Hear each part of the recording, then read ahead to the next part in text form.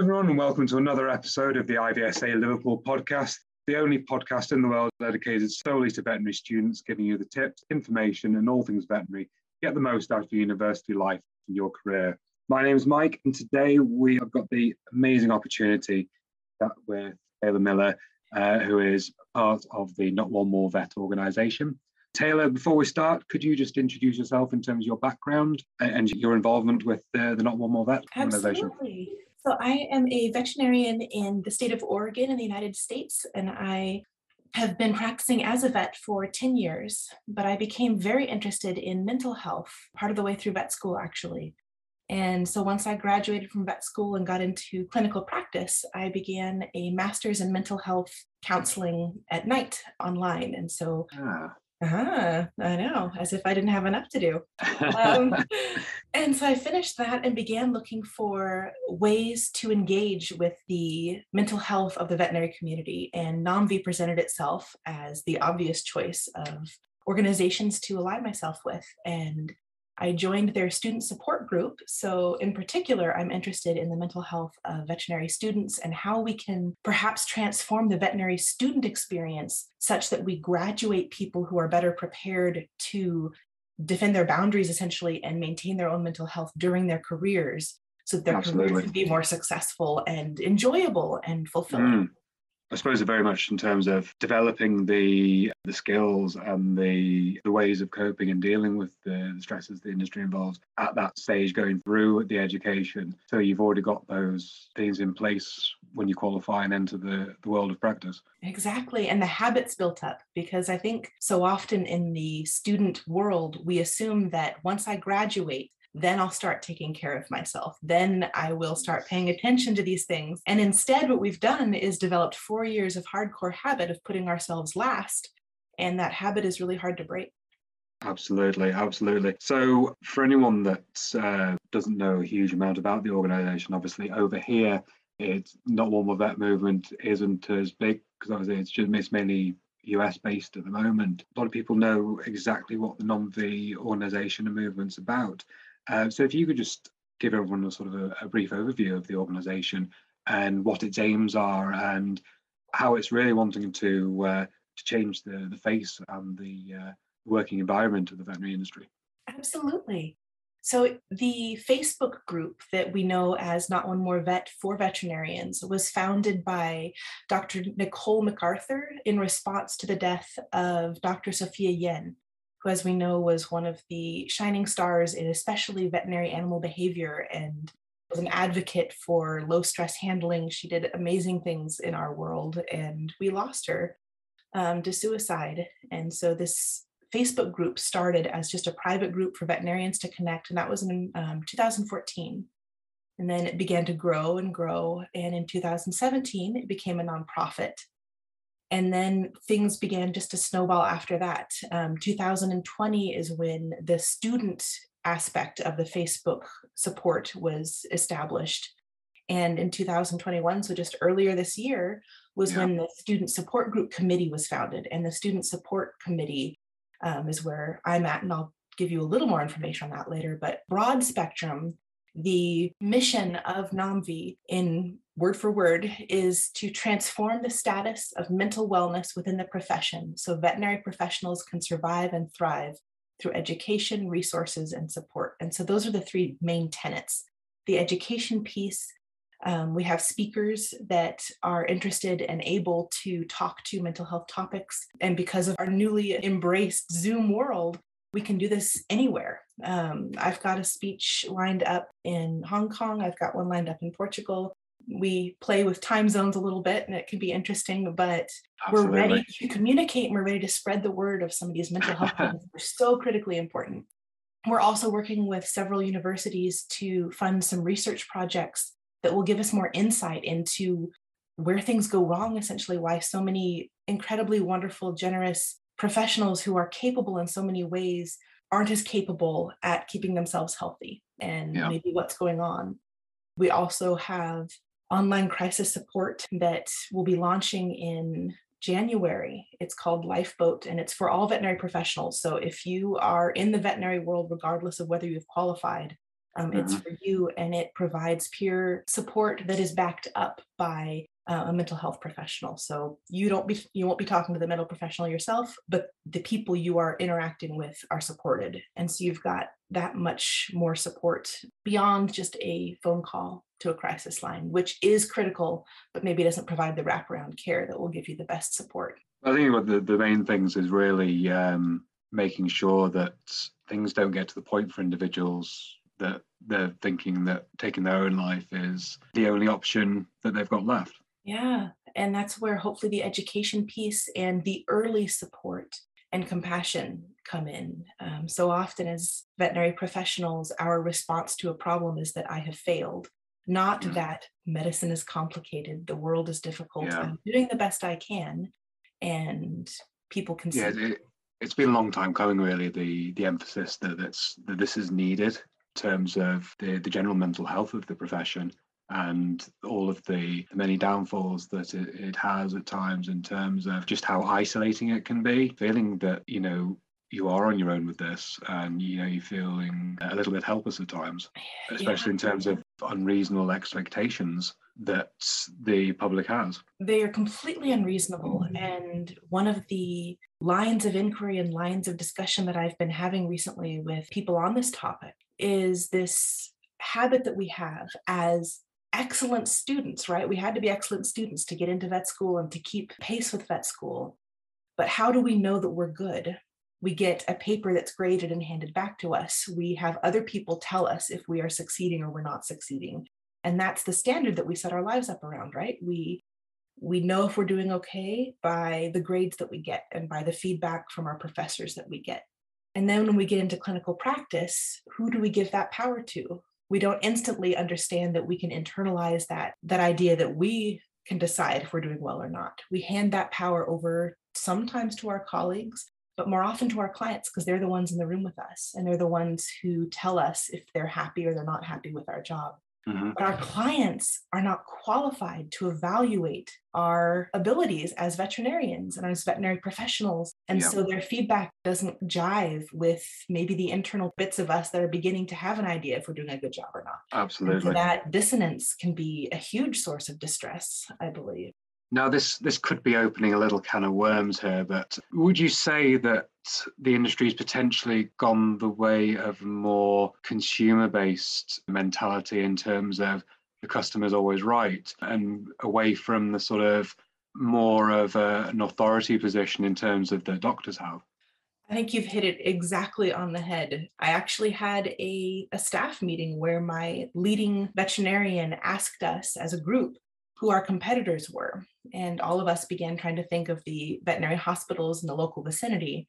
And he told us that our main competitor was Starbucks, and all of us were sort of flabbergasted. We were also exhausted. It was the end of a long day. But he told us the customer is always right, and that we needed to treat our customers the way Starbucks did, with a smile and an accommodation level that went beyond reason when you're dealing with medicine, because medicine does not cooperate. And I think it's I think it can be seen in the education side of it in terms of how much more emphasis is put on the communication side, and in terms of the client compliance, in terms of making sure that they're giving their pets the adequate aftercare that they needed. But in terms of the rest of it, do you think there needs to be a bit more of a shift in terms of the relationship that vets have with their clients, in terms of there needs to be a bit more of an authority figure there, making sure that essentially their pet's getting the correct care that they need?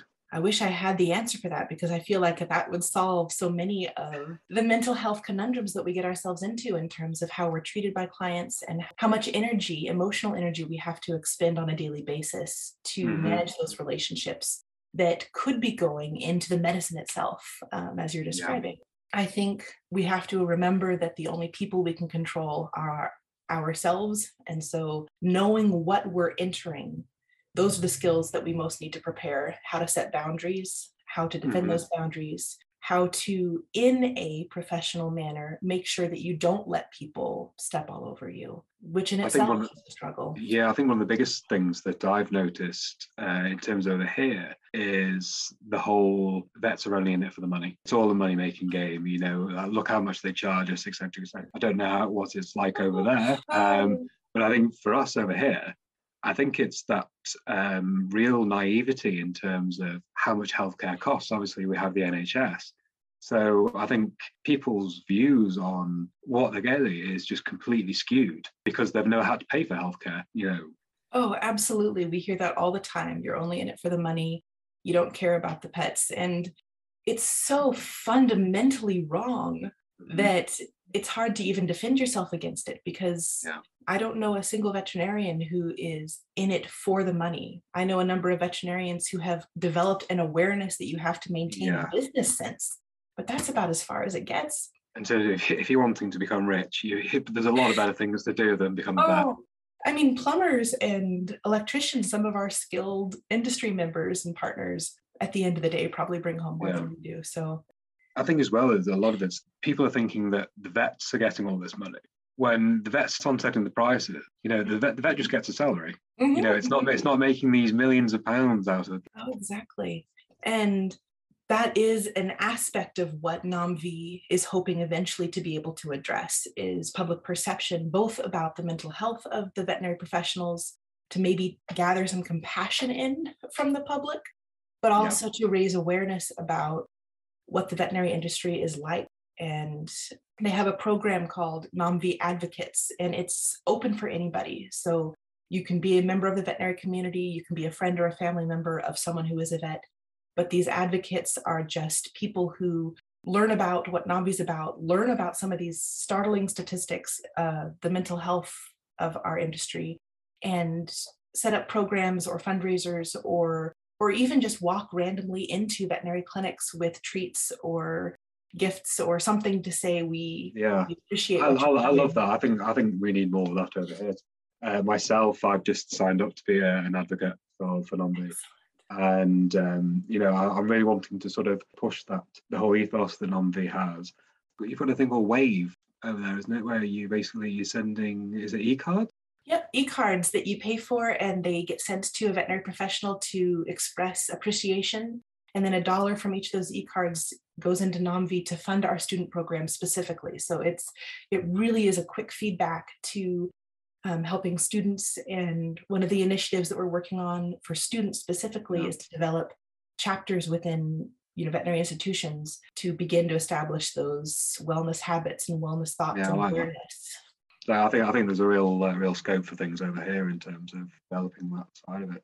So I'd love to see how that transpires in the future. Obviously, we're still in the middle of a pandemic at the moment. I think that's brought a hell of a lot of things to the surface within the veterinary community and provided a hell of a lot of extra struggle for an already struggling industry. Firstly, how's COVID affected the work that the NOMV has been doing? I think if anything, it's just given us one more reason to work harder, work faster, and see if we can get some of these programs launched and developed. I think what you're leading up to, and what we've noticed, especially over here as well, is the tension in the relationships between veterinary professionals and their clients, sometimes between each other, have just intensified and become more and more adversarial rather than being the partnership that is what's most going to benefit a pet. We're getting more and more negative reviews, more and more people demanding unreasonable outcomes and failing to have compassion for the fact that we're all working 12-hour days. And no, I can't fit your nail trim in. I'm so sorry, but I just cannot. It is not physically, mentally, emotionally, logistically possible. But it's that whole thing I've touched on before in terms of you don't expect this from doctors. So why are you making these unreasonable expectations on that? Right. And it's because we have been over backward in the past, and we have unfortunately set up that expectation, maybe not intentionally, but we are a group of people who are compassionate, responsive, we're people pleasers, we're perfectionists. We have this collage of wonderful personality traits that allows us to succeed, but it also tends to lead to us giving away the best of ourselves rather than drawing in and maybe being deliberate about how we invest our energy. I have friends and I have family members who are practicing vets, And they've noted the fact that there's a big difference now in terms of the way clients treat them. It's made life quite horrific, really. I'm an optimist in general. And so I tend to try to find the best possible explanation for people's bad behavior because I don't like to believe that people are awful. It makes my world darker. Sort of trying to be empathetic in the fact that these are their pets and, it's going to be stressful for them. But at the same time, there needs to be sort of that general respect, I think, that's lacking. Oh, absolutely. No, I'm 100% on board with behavior that needs to change. But the theory that I've come up with, and this is not backed up by anything other than statistics that I've read and my own mental health background, is that anxiety and depression are on the rise across the population because of COVID and the pandemic. So this is not just isolated to veterinary medicine, although obviously we feel the effects as well. But what we know happens in the brain when people have an elevated level of anxiety is their ability to interpret nonverbal cues is reduced. Yes, yeah. And so they lose the ability to see our empathy and our compassion. They feel less caring from us, so they're not going to extend as much caring. And it also puts people into a reactive mode. Sometimes anxiety and depression show up as irritability or lack of patience, all of which we're seeing in our clients and probably experiencing ourselves and having to overcome in ourselves. But that's the difference. We're working to try to maintain that professional relationship, and our clients are not extending us the same courtesy. They're not trying to meet us halfway there. Yeah. Do you think it's more the fact it's created new problems or the fact it's just exacerbated the problems that were already there within the industry? Probably a combination of both. I think that we've been on a trend for a long time of losing our professional standing in the eyes of our clients. We're in our effort to present ourselves as partners in the care of their pets. I think we have lost some of that authority that you were describing, that ability to ask for things ourselves and demand things from ourselves. In the fact that you need to do this, for the good of your pet. Or advocacy has become more of an ask and a plea rather than a dictate. Yeah, very much so. And in terms what are your views in terms of celebrity vets and these programs and things? Do you think that sort of thing, it adds to the unreasonable expectations that the public puts on the veterinary industry? Doubtless. And I don't want to point fingers at the veterinarians themselves because it's obviously in the way the film is presented. They cut out the parts where maybe there's indecision or problems, and they just piece together all of this timeline that shows a miraculous solve to this difficult situation that doesn't show the money either that happened during this transaction. Yes, exactly. I mean, don't get me wrong, I think there needs to be more public representation of the veterinary industry, but I think more in terms of a realistic approach in terms of, celebrating the amazing work that goes on, but also the fact we're not miracle workers. Right. And the fact that, not everything can be fixed. Right. Well, and also I think people have a hard time understanding how much work is actually going on behind the scenes. They see those single calm 2 people in the exam room with you, and they don't see the 5 people in the treatment area who are literally running, who aren't going to the bathroom, who haven't had a drink of water for the past 6 hours, who are working themselves into the ground to make sure that things are flowing for them. And I mean, one, we need to stop doing that to ourselves. We need to allow ourselves these bathroom breaks, these drinks of water. We need to be able to focus on our tasks. So we have to find a way to support ourselves, but also communicate to the public that, our life in the veterinary hospital is about their pets. We are doing absolutely everything that we're capable of, and we need their help to get the rest of the way. Not just thinking about making a quick buck. No. So you briefly touched on it before. Could you tell us a bit more about the research that NOMV is currently working on in the future? Or Absolutely. So the current project that's ongoing is a project that's trying to look at the intersectionality identity. The scope of this project is in the US, of the veterinary community to evaluate how that affects mental health, help seeking, and suicidality. So, veterinary medicine is kind of behind the curve in terms of embracing and supporting diversity within the profession itself. And we're trying to look at how that impacts these factors in these individuals who have an identity that's outside of this very narrow window of white, straight, cis identity. And so we're hoping to bring more light and to shed more light into how that impacts community. So in terms of our audience are students predominantly, what advice would you give to veterinary students if they think they need the help? Things are just getting too much for them. First, the most important is to realize you're not alone. And I think the better able you are to connect, especially with classmates who are open to conversations about mental health, the more support you can build for yourself in your learning community, the better you will have that support who knows what you're going through, exactly what you're going through, what tests have happened, what personalities are impacting you. Building those relationships among your peers, I think will ultimately give you the most support going throughout the years. But mostly just remembering that you're not alone, and that, vet school, it's a crucible. It changes you. It defines many aspects of you. It brings things to the surface that maybe you didn't realize were there. It's an intense experience. Yeah, so advice would be to invest in those relationships that will provide you support and understanding. Realize you're not alone, and find a way to talk about mental health and to talk about your struggles. Two of the things that I think are most important mental health wise in the veterinary student years are to realize that the habits, like I mentioned, that you set up now are the ones that intentionally or unintentionally you are going to carry into your clinical practice. So you're setting the tone now for what life is going to be like in the veterinary world, both in terms of your education, your focus, and what pets you're interested in, but also in how you take care of yourself. And setting up those self-care habits are so critical. And if that means you need to reach out to a professional outside of the veterinary community and develop a relationship with a mental health professional, that's fantastic. Support groups, community groups, a way to have support outside the vet school can be valuable as well. And then the other piece is to learn a little bit about the imposter phenomenon. I found that whenever I talk about the imposter phenomenon with student groups, there's this kind of collective sigh of, oh, I'm not alone, this is happening. And the imposter phenomenon tells us that we are not as smart as people think we are, that we are not as accomplished as people think we are. And so we have to work twice as hard to keep up this facade that we belong, that we deserve to be here, that it's okay for us to be here. And part of that facade is not showing anyone how much we're struggling. And that can be the piece that gets us in trouble, because sharing our struggles will often have the result that other people will share their struggles, and there will be that sense of bonding of, oh, we're in this together. And if we're in this together, it's going to be okay. I suppose there's a certain sense of showing the vulnerable side of it, really, in terms of the fact that at the end of the day, we're human and we're trying to do the best job that we can.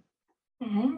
And unfortunately, part of the professional persona that has been developed is this idea of infallibility, that in order to be a professional, we have to be infallible and we have to be in control. And I think what we are finally starting to recognize is that you can practice good medicine and be a stressed out, anxious ball of energy that's zigging in all sorts of directions, and you can still do good medicine. You don't have to be perfectly controlled to deliver good medicine and good service. So it's okay to show that side of you that maybe isn't okay. And that doesn't mean that your quality of medicine is suffering. No, I totally agree with that. So obviously the universities, this side of the pond, I think they are doing more of an emphasis on the mental health side of things. What's it like in the States in terms of the ability to access help? It varies quite widely by university.